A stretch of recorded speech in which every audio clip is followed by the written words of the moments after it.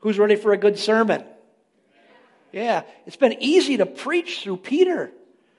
I don't know how I've been doing this 30 years. I never even thought of preaching through Peter. That's all I do is preach through books. Peter writes, it's like he wrote his book for a guy who likes to preach through books, because he has these little 1 and 2 paragraph segments that are all confined, and they just work perfectly for sermons.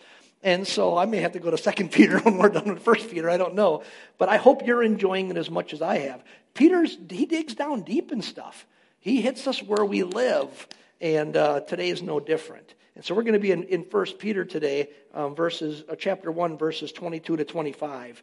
And in the section that we're going to look at today, Peter is going to continue, and if you've been here, you understand this, continue with his writing about how we as Christians live differently than how we used to live. That Jesus makes a difference in our lives. We change.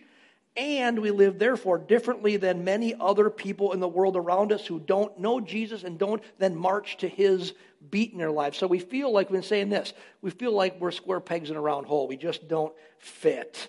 And I'm hoping what you're figuring out, as I'm trying to say this over and over, is that hopefully pretty soon you're going to be happy with the reality that you don't fit. You're finally going, oh, wait a minute, where I used to wrestle, like I just don't fit. It was a bad thing. You're going, I don't fit. Praise the Lord, I don't fit in this messed up world. That I'm part of a different kingdom. I have a different king, King Jesus, and his kingdom works different. And I'm glad I don't fit in this muck and mire of the world today. That's what we're getting from Peter. And so the text today is kind of following on the footsteps of what we looked at a few weeks ago, where Peter said this. It was kind of a summation statement. He said in verse 16, be holy as I am holy. And he was talking, what did that look like to be holy? And we talked about what it didn't look like, what it does look like.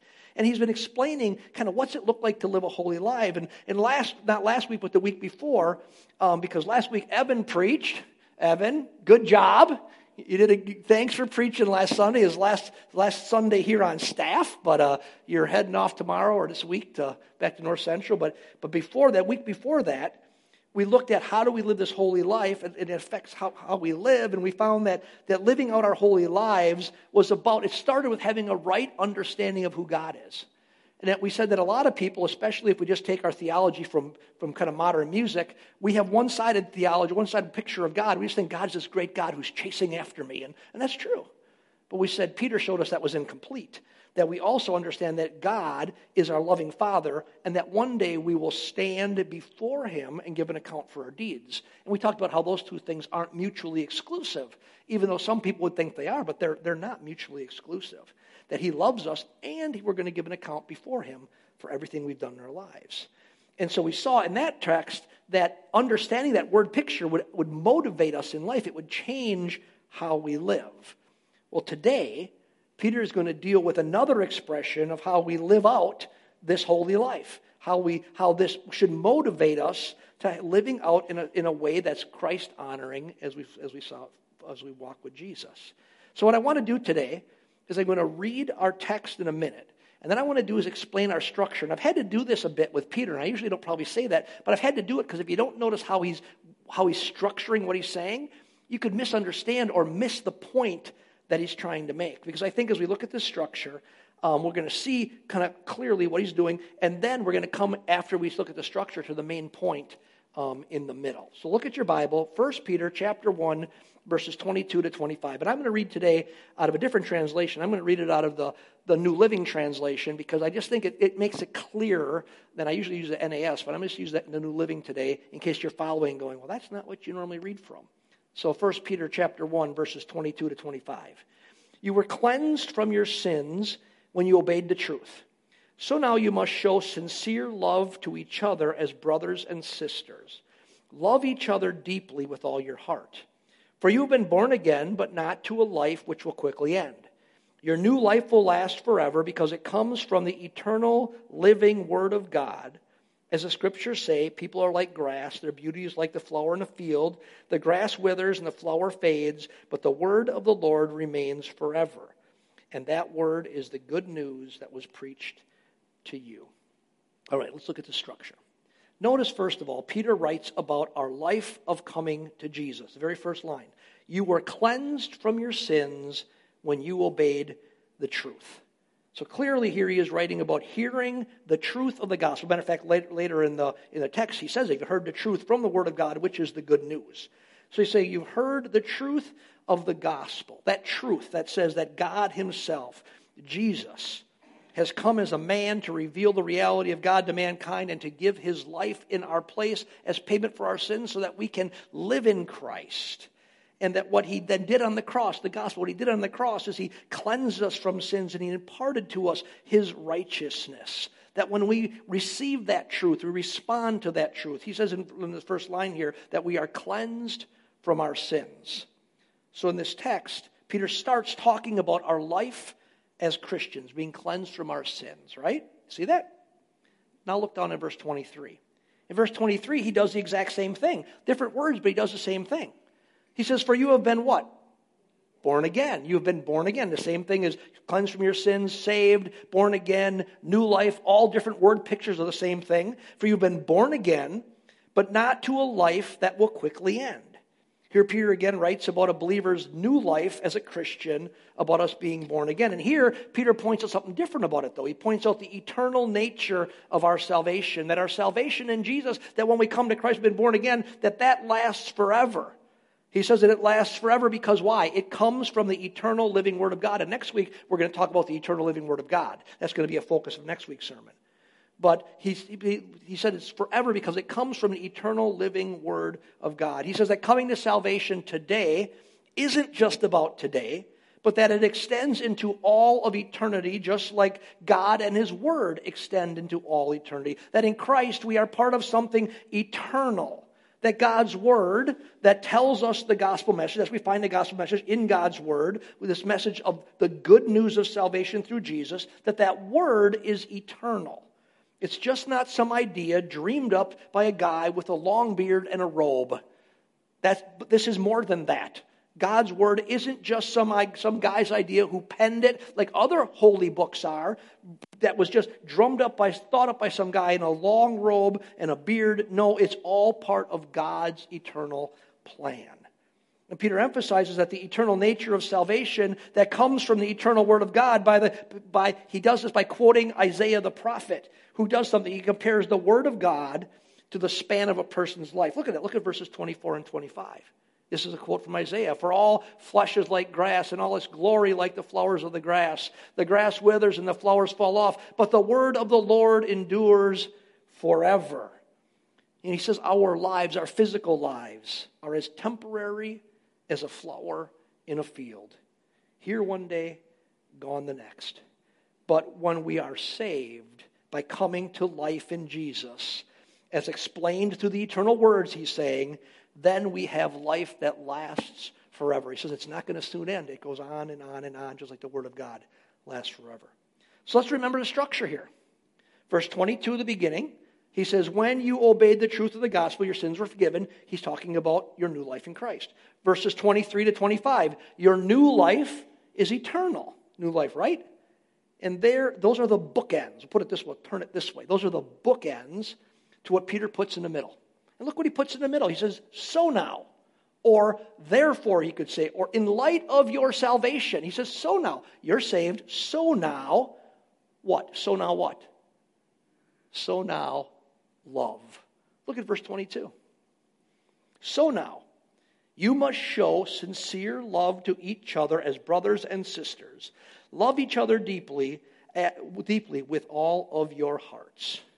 In light of your eternal salvation, which he's talking about, the bookends, to live the Christian life, the way to live the holy life that verse 16 talked about, which is kind of remember we said what was set the tone for the verses to follow, is that we love. Love, my friends, is the truest expression of being born again.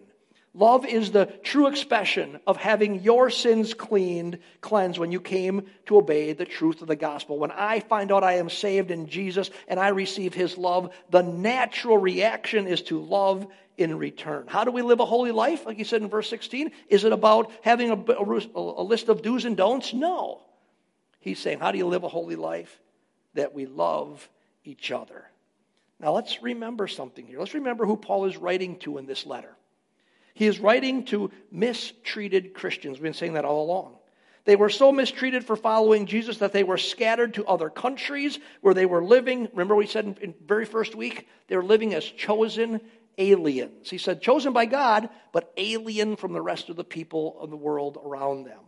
So how does Peter tell them to react to their mistreatment? How does Peter tell them to live a holy life like God is holy in the midst of their mistreatment? He says, love people in response to their hate. That's what he's writing about here. Love them in response to their heart. That's living different than those around you. And I think it's interesting here that Peter writes particularly about loving a specific group of people, loving one another. In other words, loving other Christians. He doesn't here deal with what Jesus did many times when he said to not only love our own, but also even love others and love our enemies. And that's all true. Peter here rather just talks about loving other Christians. And maybe that's because in their current state of mistreatment and uncertainty and discomfort, they were not doing so well at loving each other, at loving one another. Surely they knew Jesus' teaching to love their neighbor as themselves, which even included their enemies, but maybe the pressure is being turned up against them, and they were stressed. We know they were. They were on the edge, and we know they were, and they were maybe just being unloving toward each other. So Peter reminds them that in difficult times, to remember that to truly love those in your church family, those in your family, is to live a holy life, the kind of God-honoring life, the greatest expression of your salvation. And I look at this here and I think, Peter, you are so honest and insightful. Because I think we can all remember times when life has been difficult, where money was tight or money is tight right now. Where relationships were strained or relationships are strained right now. Where people are treating you unfairly or saying wrong things about you or lying about you or mistreating you. We can all remember those times.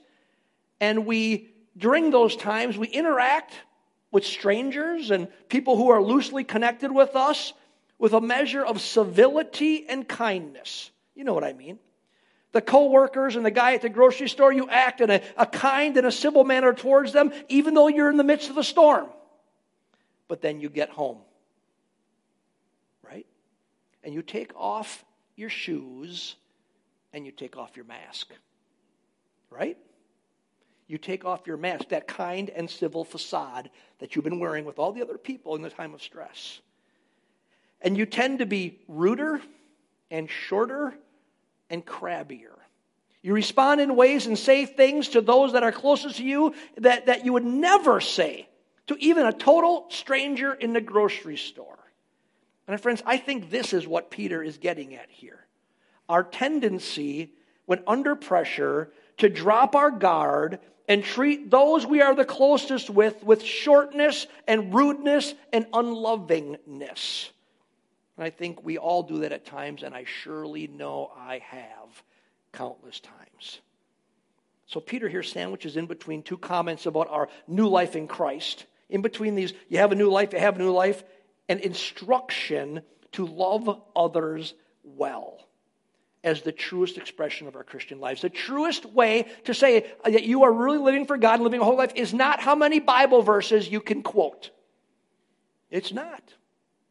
It's how you love other people, and that's what Peter's getting at here. Especially, he's saying, when you're under pressure, because we've got to put it in context of the whole book. These people are living under great pressure. He's saying, how do you act towards one another during that time? The greatest expression of Christian love is of Christian maturity and Christian growth and Christian reality is to love in those times. And friends, that's exactly what he writes about here in this in-between section, loving those closest to us well. Look here, he describes how we should love others, other Christians primarily, those closest to you primarily, he says in three specific ways. He says with sincere love, like brothers and sisters, and deeply with all of your heart. So let's take these out of order because some of you may be having a question in your mind that's been happening for the last 10 minutes and I let you live in dissonance till now if you're a Bible person, you're going, but you're making assumptions that aren't real there. No, the assumptions I made are real. We're going to show you right here. Let's take them out of order. You could say this.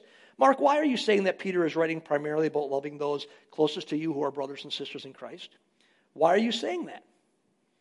Because he is writing about how we are to love those, it says here in the context, who are our brothers and sisters. The NAS says this, how you love your brethren. Those other people, he's specific here, those other people who are Christians in your sphere of influence. That's what he's talking about here. He's being specific. And Peter says, well, look at this, that you loving them and loving them well is not an option. Here's what people don't like about Peter. Remember Peter, who's the guy? Ready, fire, aim? Peter? He doesn't pull punches. He just tells you how we're supposed to do it. Peter says it's not an option to love those around us who are brothers and sisters well. What's he say? He says, so now you must show sincere love to each other as brothers and sisters. You must. Underline that in your Bible. It's in mine. You must. That's a strong statement. Let's think about what that implies. Well, we must love our brothers and sisters well. First of all, what's it imply? It implies that as brothers and sisters in Christ, we're family. That when we gather here at Portview, we're not just a bunch of strangers who chose to come to the same building at the same time. You know, that's not what we are. You might sometimes think that way, but that's not really the truth. No, according to Scripture, we are family. That we are bound together. You know why? We have the same dad. You know, you can have a brother from another mother because we all have the same father. That's who we are as Christians. We have the same heavenly Father. Our Father who art in heaven, hallowed be thy name. We have the same Father. We are family. And there's an old saying, blood is thicker than water. What's that mean? It means that the blood bond of family is more important than other things that bind people together in life. So families love each other. They accept each other. They care for each other, support each other. They forgive each other. Why? Because we're family. It's not an option just to write them off. They're family. So do me a favor. Look around. Look around the room. Come on. You can turn your head in church. I know it's hard for some of you. You were raised like me in a denominational church. If you turned your head, your dad smacked you. You can turn your head. Look around. Lightning's not going to strike you. This is your family. That's what Scripture's teaching. This is your family. The kingdom of God. This is your family. And Peter says we must love one another well. We must be here for each other. And I'd say this, especially during difficult times. Especially during difficult times. You know, we have a family this week, the Messers, we were all praying for their son-in-law, Chris. And he died of COVID this week. He passed away 3 weeks on a ventilator. He passed away. I know most of you all know that. Down in Missouri. They're reeling. We need to reach out to them. We have, and there's not a lot you can do right now, but there will be times we need to love those people well. We're family. You can't just say, I have an option on whether I do this thing or not. We're family. When it happens to your family, you take note. You can say, well, that's somebody else's family. No, this is our family. That's the point he's trying to make here. You looked around, this is your family. Peter says, we must love one another well, especially in difficult times. It implies that. We're family. What else does it imply? It implies that as brothers and sisters in Christ, we're equals. What do I mean? We have a family with one father and many children, many kids. That means everyone matters. If you've got a passel of kids in your house, and even if you have a couple kids in your house, guess what? Sometimes one's easier to love than another one. But you still love them all. You don't write one off. You don't say, well, just forget about that one. You love them. You got the uncle. You might be the uncle. Or the aunt or the cousin. You might be that person. If you can't name who it is in your family, you might be it. People still invite you for Christmas. We all matter. There are no second-class family members in the kingdom of God. Everyone has equal value. Everyone is equally important and equally in need of love and prayer and support and kindness and grace and forgiveness, every one of us. We must never look at any other brother or sister in Christ as if they are less important or less loved or less valuable than anyone else. Amen? Amen. Now let's move on. What else did Peter describe of how we should love well? How should we love each other well? He says this: you should have sincere love. What's that mean? I think it simply means this. It means not phony. It means honest love. Sincerity is being sincere, is being honest. So how do we have sincere love for another person, brother and sister in Christ, especially if they're maybe difficult to have, they're difficult to love easily? How do we do that without being fake? Well, I think it's by owning what we just said about being family and being equal. It's by having the right understanding of who people are. That they are family and they are equal. That if we really see someone as our family and as our equal in the family of God, needing a Savior just like we do, and needing forgiveness just like we do, and needing compassion just like we do, being made in the image of God just like we are, then we can't help but to love them sincerely and honestly, because God loves them and God's love is in us, and we would reciprocate that way. We see their value as God's very own, and we love what God loves. Right? But there's one more way that Peter says that we should love well. He says this, describes it as loving deeply with all our hearts. Again, let's remember, this is an instruction from Peter. It's not a suggestion. He says you must do it. And this is boots on the ground stuff right here. Must do it. We must love others deeply with all of our heart. And you think, what must that speak of? What is Peter actually saying? Well, I think it speaks of this: intentionality and commitment. And this is why I say that. Because it can't speak of feelings. Because I can't command you. I can't tell you you have to feel a certain way. Suzanne gets upset with me. I say, you shouldn't feel upset with me. She says, but you're yelling when you're talking. I said, this is just how I talk. You know this is how I talk. Everybody knows this is how I talk. You're yelling. No, I'm not. Stop feeling like that. Does that work? Does that make it better? No. Does it work, Suzanne? Doesn't work. He can't be speaking of feelings here. When he says that we should love each other deeply and sincerely, it can't be saying it's a feeling you have, but I can't command feelings. Rather to love deeply and with all our hearts speaks about taking it seriously, doing it on purpose, being committed to loving other people well. Ask yourself a question. I'm going to ask you a couple questions. I'm going to ask yourself if this is the way you approach things. And if not, I'm going to challenge you to start. Did you walk into Portview today asking God to help you love people well? Did you? No, don't raise your hands or anything. Here's the truth. Now, I don't have this thing figured out yet, but we pray every morning. We pretty much pray almost every morning, unless I get up at 4 a.m. to go fishing or something. Then you just tell me I'm foolish and you roll over. But we pray almost every day. And one of the things we pray for, this morning we prayed for it, help us to love people well when we go to church today. Because it's not natural. It's not easy. Sometimes people can be hard to love. And we pray and we ask God every week, help us to love people well today. You could do that. You know what it would change in the function of this church and the culture of your life? If every one of us just before, maybe you should put a sign outside the front door. Say, stop, do not enter. Unless you said, Lord, help me to love the people in this church well this morning. Think how that would change things. Did you walk into Portview today looking for who you could love well? I walked up, I don't want to embarrass him, I walked up and talked to Dave Brunkle this morning. Because he went, where's Dave? Are you in here somewhere? So you're right here somewhere. He sat back in the corner by himself, which is unusual. I'm not trying to embarrass Dave, but he was sat back in the corner. There he is, way back there. I'm trying to find you. You're supposed to be over here, Dave. You sat in the wrong seat. And And I went back there, and I was going to get there before somebody else came over by him, which is great. But I said, you're sitting by yourself today. And he made some joke about, nobody came by. I said, that's not true. You sat here by yourself. You chose to sit here. What's going on? And we talked about a couple things of life.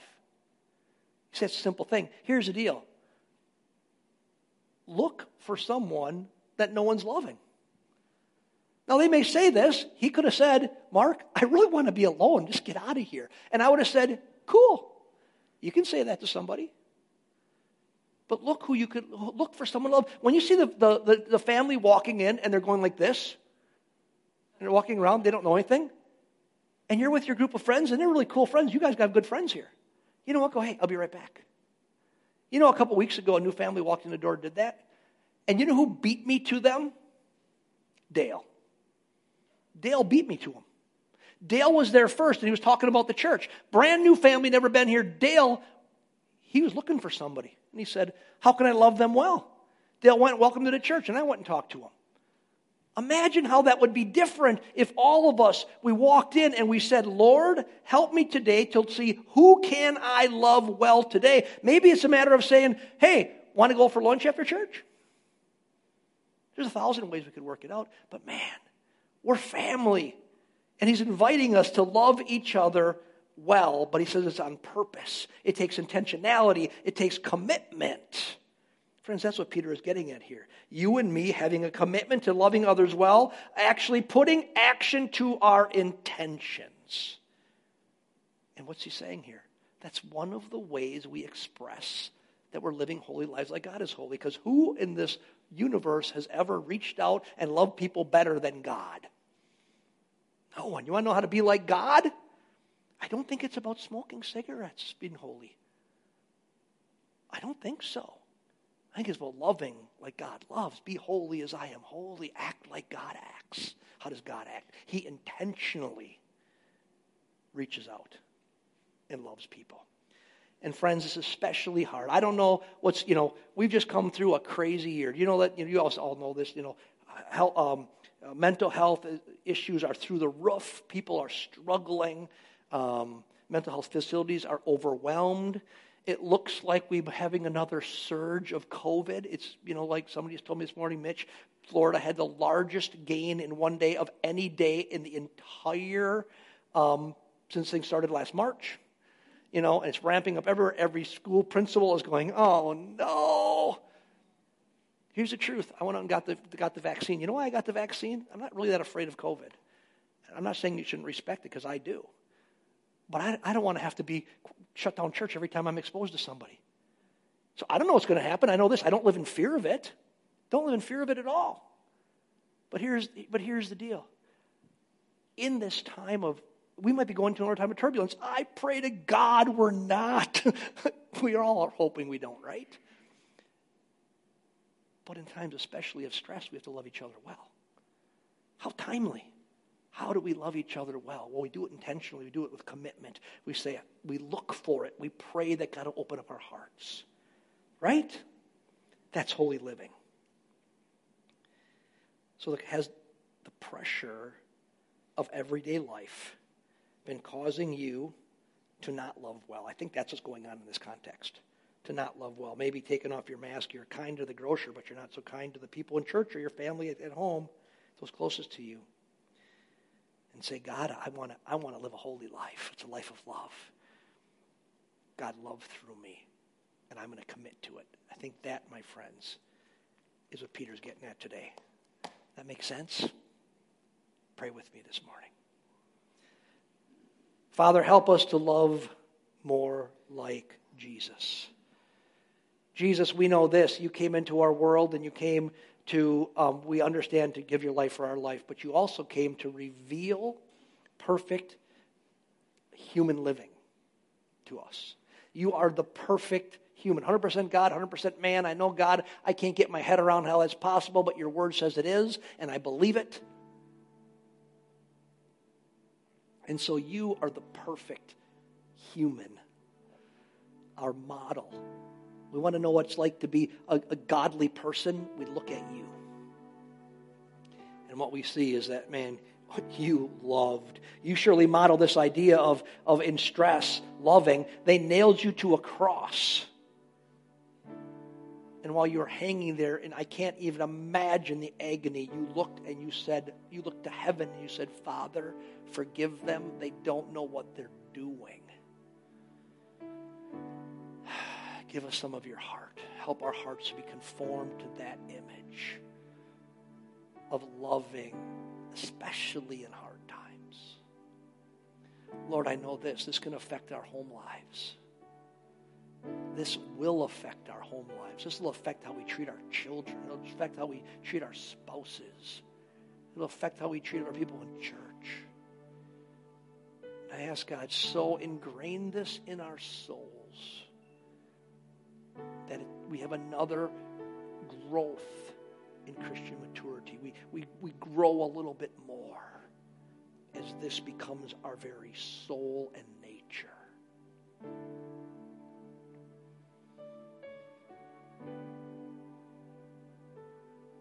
Father, I ask that, Lord, you would help us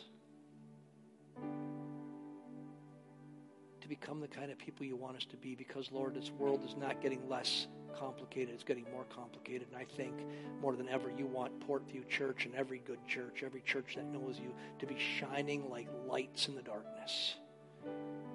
Being different, not fitting in. But not fitting in a better way. Not because we're opposed to things, but because we love amazingly. Lord, you said in your word, the way the world would know that we're your disciples is by our love one for another. Help that love to just blossom in this place.